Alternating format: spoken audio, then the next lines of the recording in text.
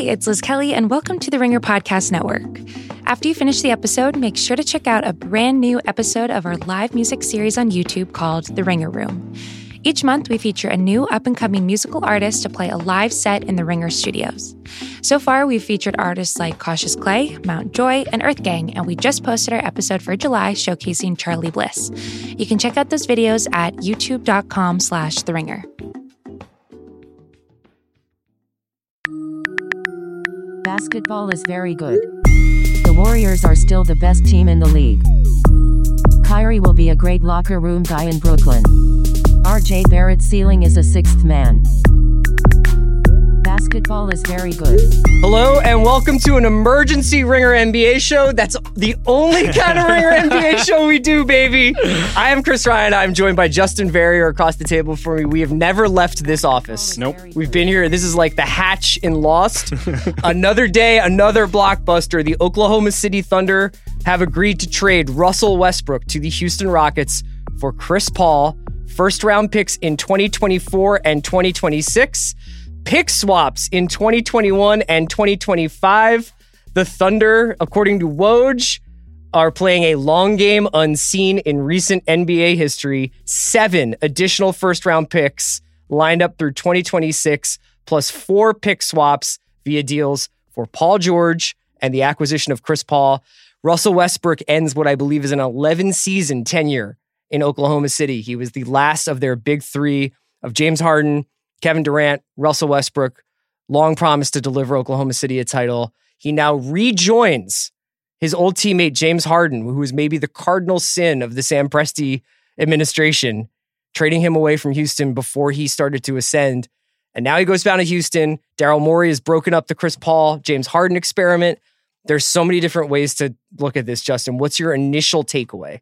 Trader Morey is back. I saw him the other night.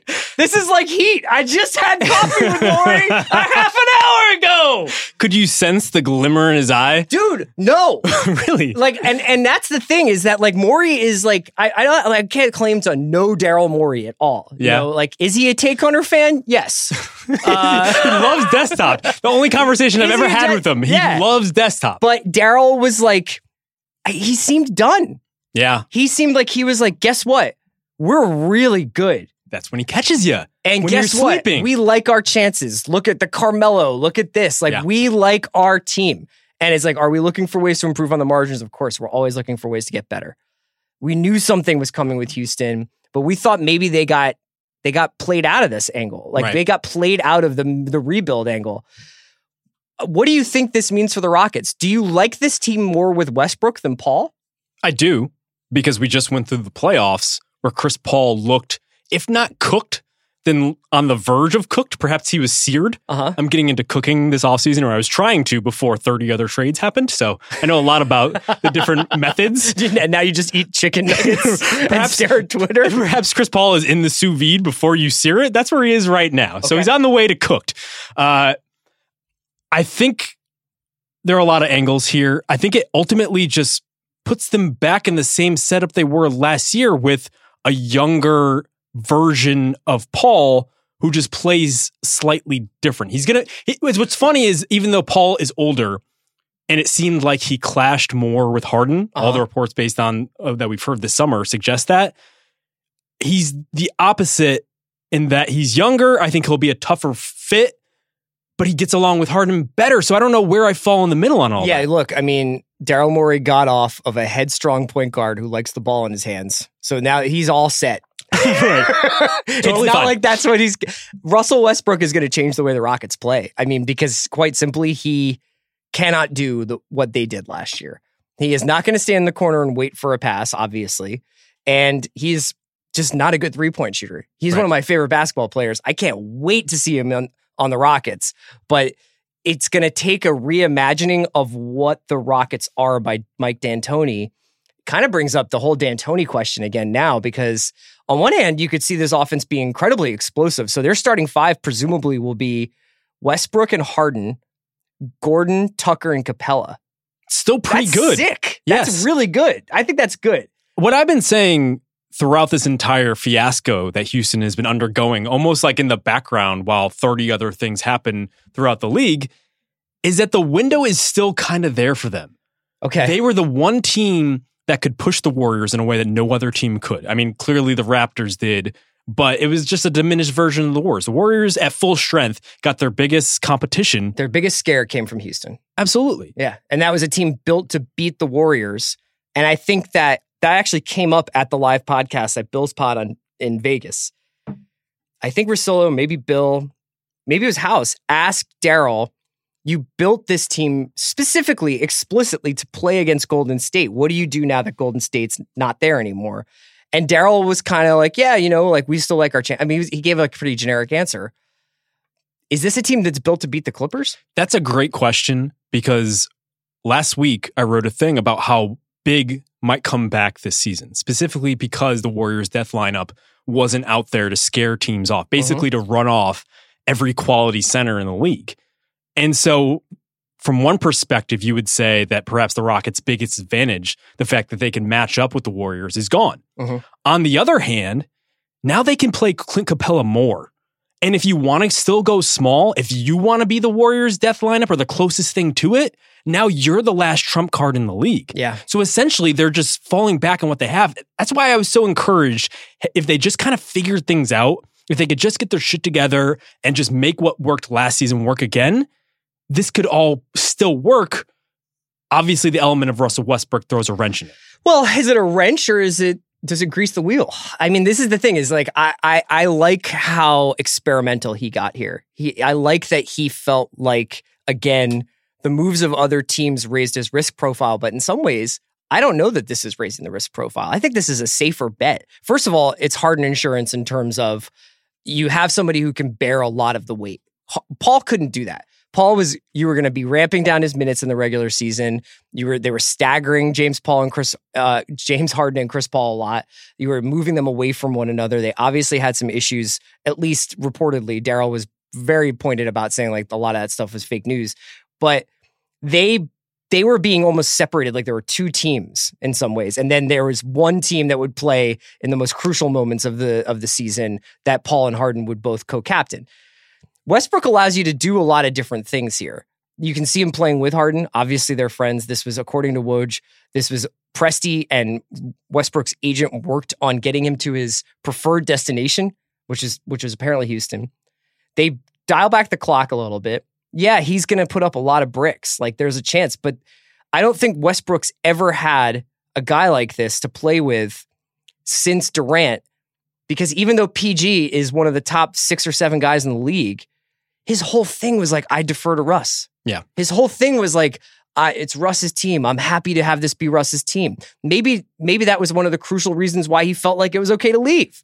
So the Thunder made a finals in 2012, playing a heavy isolation system between Russell Westbrook and Kevin Durant. Right. I was one of the people back then suggesting that Harden was a better fit with Durant because of the things you just said about Russ. The fact that he isn't as good about getting everyone else involved. He can't really play off the ball as well, but that still was good enough to make a finals in a West that didn't have a dominant force like the Warriors. And they were the team at a certain point that ran off the Spurs because they were just so young and athletic and they had everything that they needed. Why can't that work again? Right. And what if this change of scenery, this shakeup, does bring back, I would even say, some pre-MVP Russ? Maybe not athletically. Maybe he's never going to be able to get after it the way he did in his MVP run, where he was sincerely was like tearing the league up single-handedly and empowering what was a pretty bad Thunder team, one of like the great hero ball seasons we've ever seen. What if this like change of scenario makes him realize like, okay, like this is not necessarily like the house that Russ built. I have to fit in here a little bit. I have to work around. This is probably, this is by far better than any team he's had since Durant left. Probably. I think that Thunder team had the potential to be good as long as Paul George was still playing like an MVP. Like for a while, we thought that team could work, but it was entirely reliant on George, which I think is interesting as we pivot to Houston, because I think what's got lost in the shuffle here, as we focus in on Russ and the fact that PG just opted out of wanting to play with him, is the fact that he really kind of suppressed whatever ego, whatever thing we assume with Russ in order to give Paul George a clear path to be the guy last year. Like, he did everything you would ask of him. Like, perhaps in terms of gameplay, he still has ways to go, and we could talk about that. But he has shown last year that maybe he's more humble than we expect, and he's more willing to be deferential to a guy like Paul George, and now perhaps Harden, who he already has a pre-existing relationship with. Yeah, and I think that it's also worth noting that the Rocket system, which we I think loosely define as Morey ball, which is just threes and layups, trying to work the margins, get to the free throw line a lot. The part of those tenets, Russ can do. Russ can draw a lot of contact. Russ, if put in a certain system, might actually be a really effective Morey ball player. I think people's eyes will be bleeding watching him pulling up above the break threes as he comes down the court and looking off James Harden. But I don't know that they could have gotten back to where they were if they relied on Harden as heavily as they did last season. Yeah, Nor did Harden, by some accounts, want that to happen again. Yeah, and that's the flip side of it, right? Harden made some vague comments right after the All-Star break that he was willing to play differently either. Mm-hmm. I think the Rockets will probably be better when those two are split up, when the Harden and point guard are split up. Yeah. It was Paul last year. It's now going to be Westbrook, just because Westbrook as a solo act, potentially against second units, which is incredible, he could cause destruction. Yeah. When they play together, that's going to be the concern here. I think the assumption is as soon as Westbrook gets into the Rocket system, he's going to start jacking more threes because that's what people do. Right. I think we should assume that, but why can't he do the opposite? If the Rockets just lean into the most efficient version of a player, perhaps they can convince Russ to stop taking threes. What if he That's the real Morey ball, baby. Am I already at Galaxy brain here? Yeah. We're like 10 minutes in. I looked this up. So Russ shot 29% from three last year. Okay. I did this in a podcast this morning, which is all of a sudden really dated. He took, I believe, 6 threes a game. There are only 2 players to do that since peak Kobe. One was Russ last year. The other was Isaiah Thomas the year before. Okay. Bad Isaiah Thomas with the Cavs, with the Lakers. Okay. I think there's overwhelming evidence to suggest that this will not work. And if the fact that he just got traded and his best teammate that he did everything to work in also didn't want to play with him, if he still doesn't realize that he needs to not do that, then there's no salvaging the situation. But why can't the Rockets, who are the best at bringing the best out of certain players? Yeah, look, like we've seen them take somebody like Eric Gordon, who I think people thought was like going to be like a chronically injured, also ran bench shooting guard.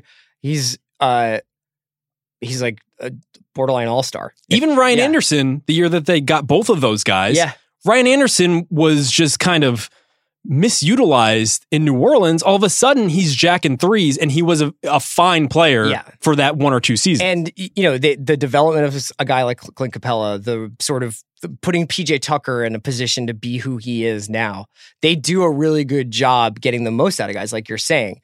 There's also the thought that Daryl being Daryl, if things don't click, if things don't work out, maybe that's when Russ gets dealt to Miami. Yeah. You know, next year or something like that. He's a much more valuable asset than Chris Paul is. Interesting. So you're thinking next year already. So you're thinking that D'Angelo Russell. I'm saying if it doesn't work, it doesn't work. And then you can talk to Miami about, like, do you still want Westbrook? If Westbrook can get through this season without getting his knee scoped and destroying Houston, if they're like the 3rd or 4th seed and they go out and like a late second round brave battle with the Clippers or something, I think that you could make the argument that Westbrook will have like redeemed some of his value, right?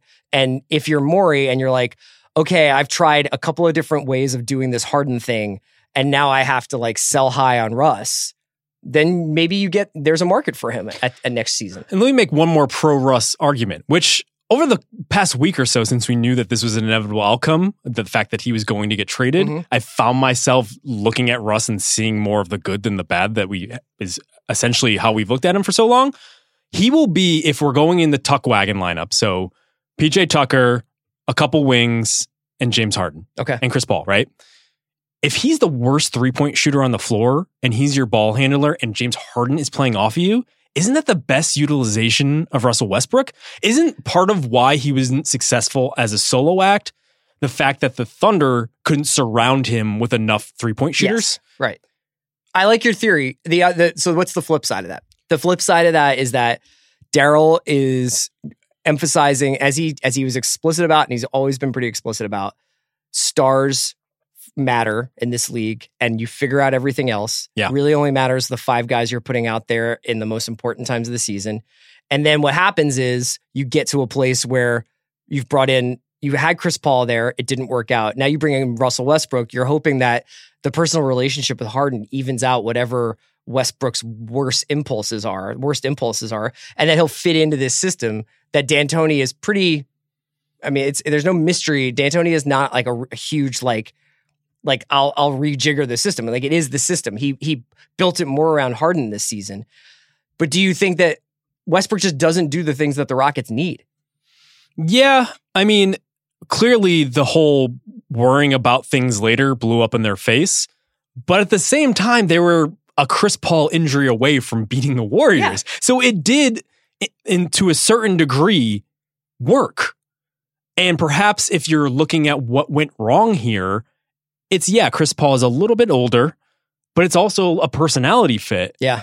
And now maybe there are things between Harden and Russ that we don't know about. I don't know. I don't know if they're just older and they're used to playing separate ways, and it'll be different than it was when the Thunder buddies were together, when the Brodies were all doing the cool glasses and everything. I don't know. Bobby, don't ever cut that out. You can't do it. But aren't they weeding that issue out by getting 2 really good friends together who want to play together? It would be nice for Houston to have a kumbaya season. I still think it works. I mean, the downside of it... I don't think it works. No, I think it will work. I still think what Houston has works in this environment that we have in the league. 7-game series of the Clippers. Does it work? That's an interesting point. I think I like the Clippers top 2. Yeah. I really like this Rockets 5. I don't know where we are with Capella. Who guards Capella? Harrell. Maybe. I think Capella's better. I think verticality, like his whole thing is vertical spacing, right? Yeah. I think he can catch lob dunks on Harrell if he's able to be physical enough with him. I mean, it's also like, are we going to get, what are the bad things about Russ? The stat chasing, the Steven Adams tapping a ball to him that he gets, that's not going to happen anymore. And also, as some people have pointed out, while Harden has always gotten roasted for the lackadaisical defense, there's some evidence to suggest that Russ takes plenty of plays off defense. The defensive side is they're going to take a hit. Okay. So they're going to have to make up for that on offense. Russ has all the tools, maybe not the kind of awareness that he would need, but he has the tools. If he just engages on defense, he could still be a good defender. He's very physical. He's a big body. He's essentially what they've built their defense around, which is those fire plug sort of players who are stout, and thus you could switch them on to various players. Do you like this team more than the Lakers? Ooh, I do. That's a great question. I think maybe. I also think that who can guard Anthony Davis. Well, and also with all of these guys, and as they, especially with this Rockets team, health. This is a gamble. Sure. I think it's a worthwhile gamble. I also think it would behoove Russ to move off the ball a little bit, which he hasn't done in the past. So I don't know. This is clearly glass half full on Russ because he hasn't been willing to do this for years. Yeah. But I do think, if he's just motivated, that's the problem with guys like this where it just comes down to motivation. If you just try a little bit more, it all works. He's just so freaking athletic, and he creates so much gravity just by sheer force of will and physicality and speed and all these various things. And I think if he's just willing to suppress his rustness, I think it works. The Ringer put up a poll at least a few minutes ago. They put up a poll that's asked who won the Westbrook CP3 trade. It's 50-50 at 740. It's like the Queen's DA election of Ringer trades. That one's for Bobby. Okay. What's it? Should we talk about the Thunder? Let's talk about Chris Paul and then talk about the Thunder. Okay. I have a feeling that Chris Paul is going to get redirected here. Would you have to wait what's the rule and like how many times a guy can get moved and within a certain period of time? Well, if they don't officially strike the trade, they could rope in a third team in order to move him as part of a 3-team trade. Okay. That's on the table. I wonder. So obviously, like with Woj reporting that Russ, this was his preferred destination. I cannot quite imagine that this is Paul's preferred destination. So maybe there's a buyout, or maybe there's something coming where Paul could go join the Lakers, or something like that. That'd be fun in some like capacity. But yeah, this is pretty wild. Like to imagine this being the end of this guy's career, and this guy has been so close. Well, maybe he has been so close, and that's been the problem. But he's been close. Been close to getting to the finals, and he obviously felt like he forced his way out of the Clippers. He gets traded to Houston. Houston gives up a lot in return. That bounty they paid the Clippers for Chris Paul helped the Clippers get Paul George. Yeah. Which is just kind of like, it's really wild to think about. We've been doing these pods. We've been doing these pieces about all these free agency moves and these trades. And what you're seeing is like how something that happened 5 years ago affects what happens today in ways that we never could have possibly imagined. And now Chris Paul is a member of the Oklahoma City Thunder, at least for now. Yeah, and that supporting cast could perhaps be the difference between the Clippers being the best team and just another one of these good teams, right? That could be the difference between the Rockets winning the West and the Clippers winning the West. Oddly enough, Chris Paul has set up both the Rockets and the Clippers, but this is probably just devastating for him. I doubt he wants to stay there. I mean, he spent his 2 first seasons in the league in Oklahoma City. Right, because of Katrina, right? Because New Orleans was displaced by Katrina. Other than the fact that maybe he wants to swap Clippers stories with Shai Gilgeous-Alexander, there's no reason to stay with that team. So I can't imagine he's not asking out immediately. The Thunder's project here is, I mean, Chris Paul has one of the most difficult to stomach contracts in the league, which is sad because he's one of these supermax guys who got. Is he a supermax? Just a full max. Yeah, full max. But he is really. They got $45 million coming towards him at a year when it was hard. It's hard to imagine him being productive, right? Yeah, and it's sad. I mean, we came to LA around the same time when Chris Paul just got here, and he's such an incredible player. Yeah. Just the way that he managed the game, the littlest, smallest details, he was just so excellent at. It ultimately proved to be his undoing. I mean, we said this before. He's a really good player, and even though he's older, he should age relatively well. I mean, I should say that older, smaller point guards perhaps don't age that well, but he can still shoot. Yeah. He can still defend. Worst case, he was going to be a useful player.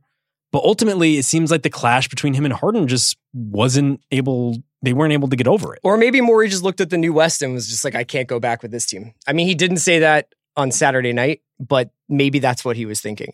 I'll ask you this, because Charks is talking about this in our Slack a little bit. Does a team of Chris Paul, SGA, Danilo Gallinari, and Steven Adams make the playoffs in the West? It might.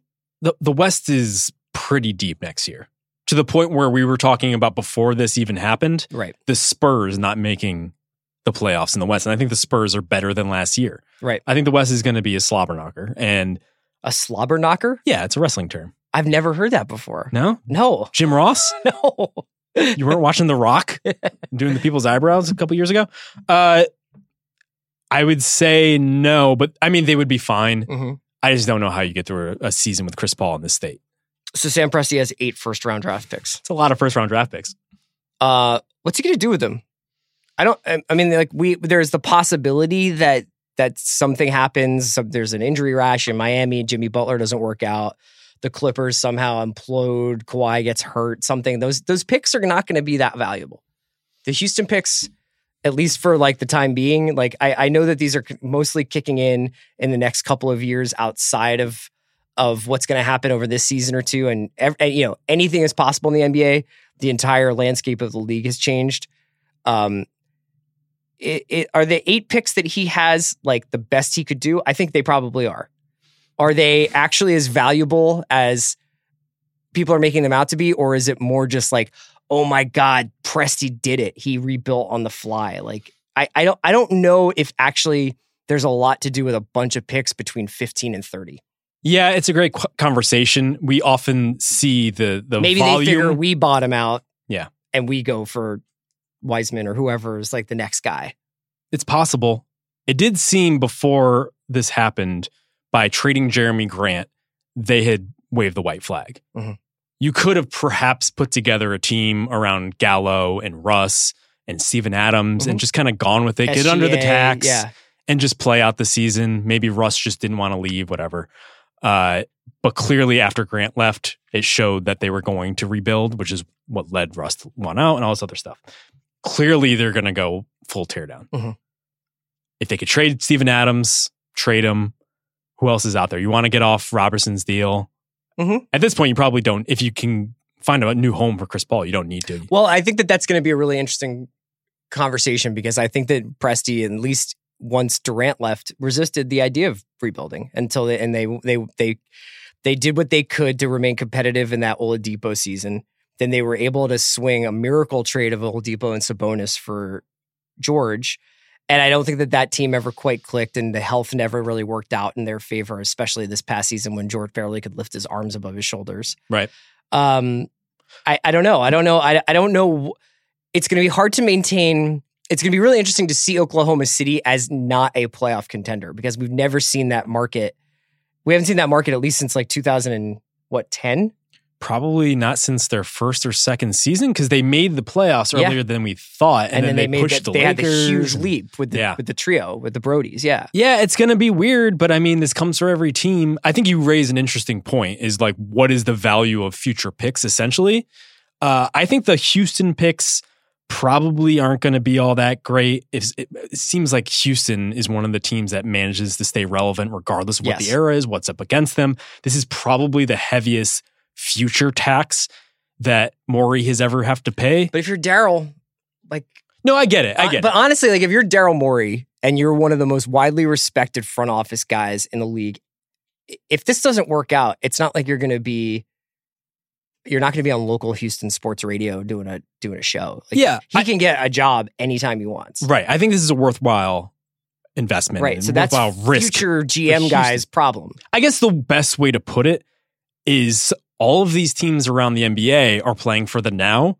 Oklahoma City is one of 2 or 3 teams playing for later. Who are the other ones? The Pelicans. Yeah, but the Pelicans are dialed up right now. You know what I mean? I maybe that's just summer league fumes or whatever. But right. If you're looking at the Pelicans, you got to feel pretty good about what they've got. Yeah, I mean, it's going to come down to ultimately how good Lonzo is, how good Ingram is, and all these guys.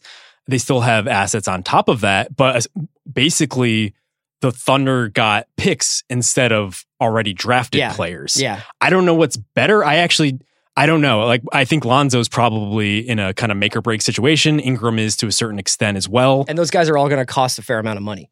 And the one thing that Oklahoma City has in their favor, because they're thinking so much longer than every team, and because the Clippers were so desperate to maximize this 2-year window, is all these picks are unprotected, and they're timed in a way, which we didn't realize until we learned about Kawhi's contract. They're timed in a way that after 2 years, which is all that Kawhi is guaranteed with the Clippers before he has an option for another year, that next season, when they can get that pick, is the first year they could potentially not have Kawhi.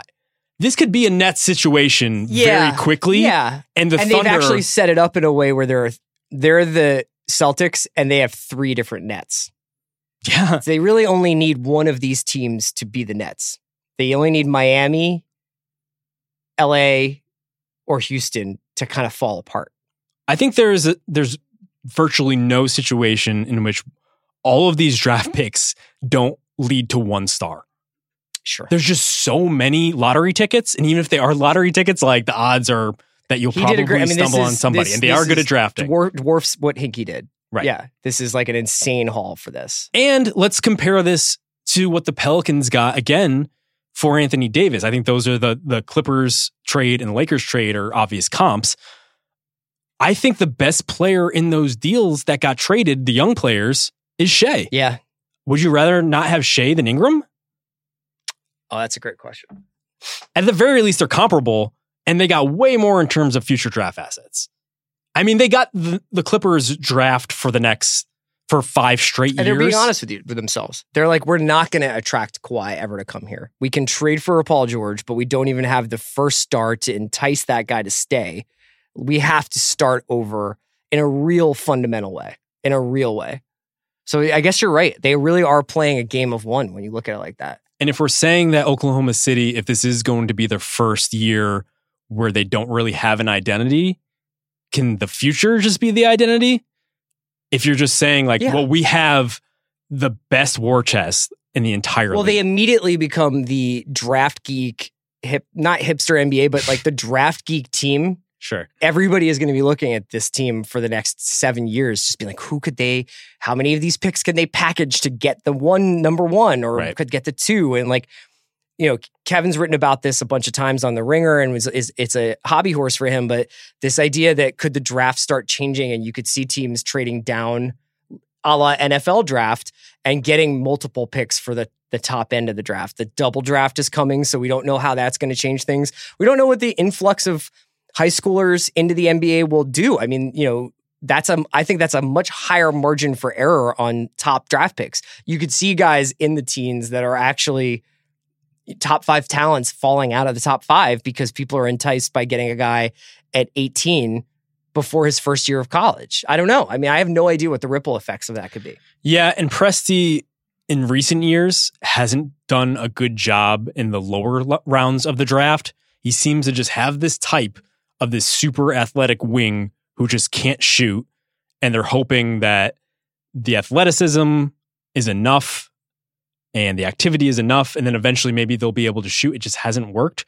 But in the top half of the draft, he's done pretty freaking well. Yeah. I mean, when he's been up in the prime seats, he's really gotten some pretty good looks at it. People forget quickly that Russell Westbrook wasn't a sure thing when they drafted him. Right. James Harden at 3.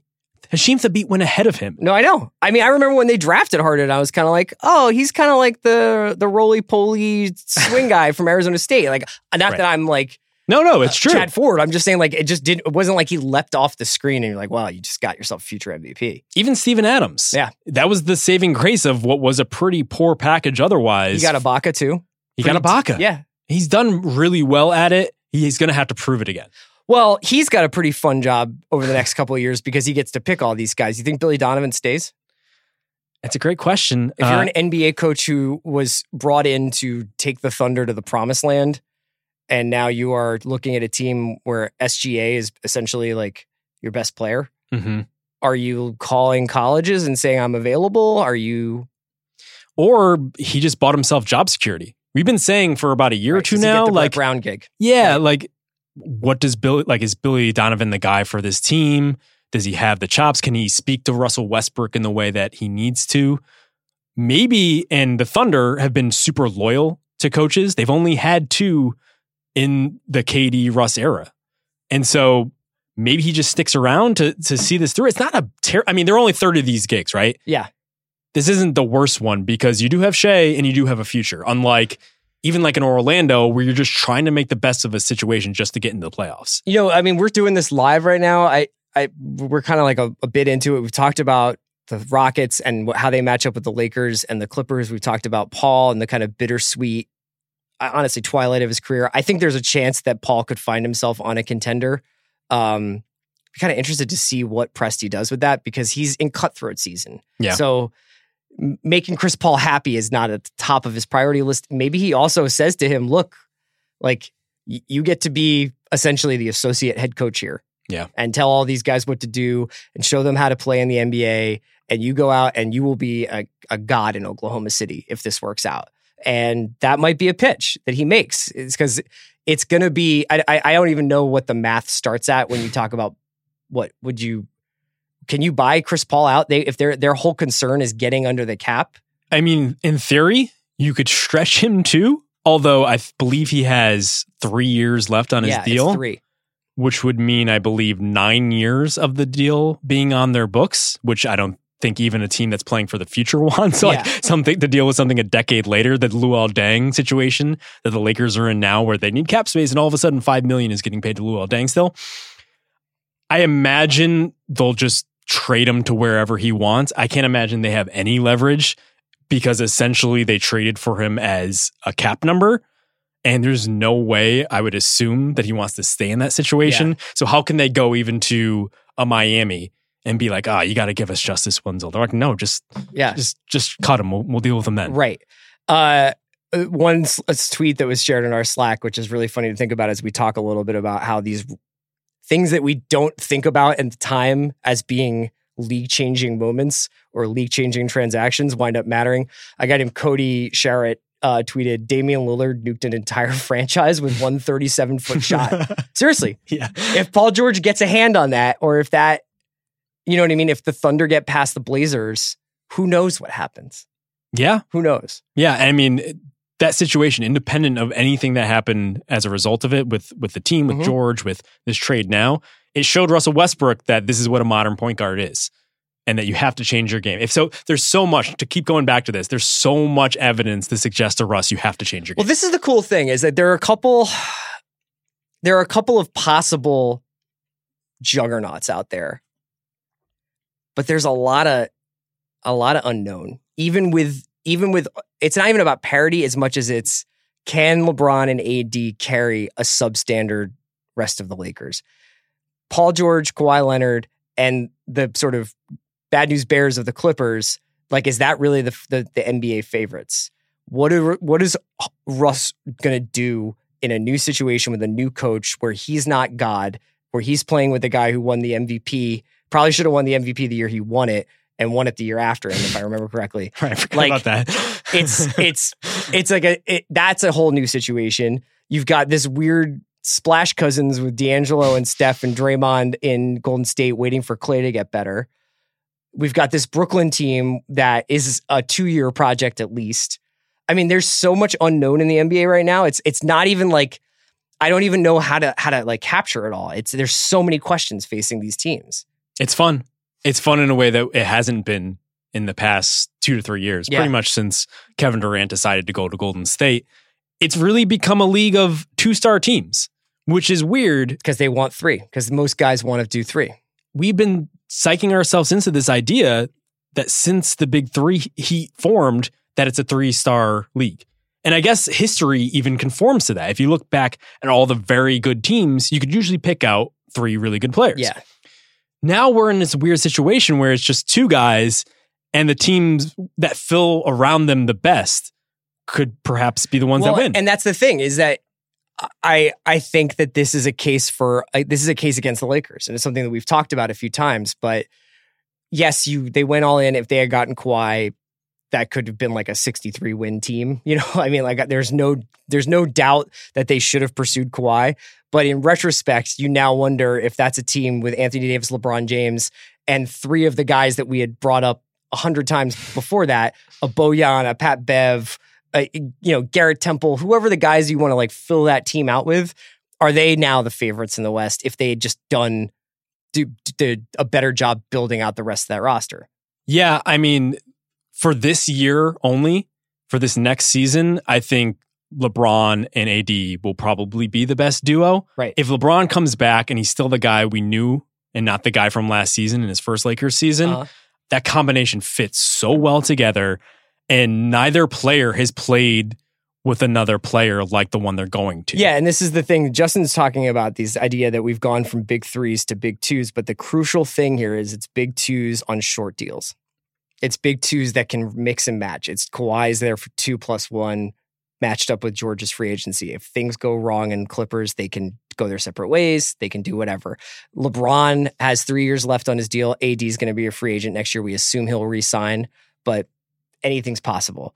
You know, in some ways, the Rockets are the ones that are locked into their team, but Daryl Morey has shown if something's not working, he will not be the last guy at the party holding the bag. I believe the Nets might be on the longest deals. I could be wrong, but I believe both Kyrie and KD signed 3+1s. Yeah. But in the midst of that, it's really just a 2 because KD's not even going to be back until the second year of that. You know what I mean? Like, and you don't know what time and space Kyrie Irving is in any given moment. Right. So there's probably going to be a lot to figure out there. We have a ton to figure out. We'll wrap it up there, I think. Is that okay with you, Bobby? Is that okay with the video guys? We really appreciate you guys taking the time out to watch us and to listen to us These things never happen when we expect them, but when they do, they pretty much change everything. We'll have lots more on theringer.com. I know we have winners and losers, and John and Roger and KOC. Everybody's going to be writing about this over the course of the next couple of days. And we're really going to be taking stock of the league for the next 6 weeks. And then next thing you know, they're going to be back at it at preseason. So no time off, but that's okay. We love it. For Justin Verrier, I'm Chris Ryan. Thanks for listening. Basketball is very good.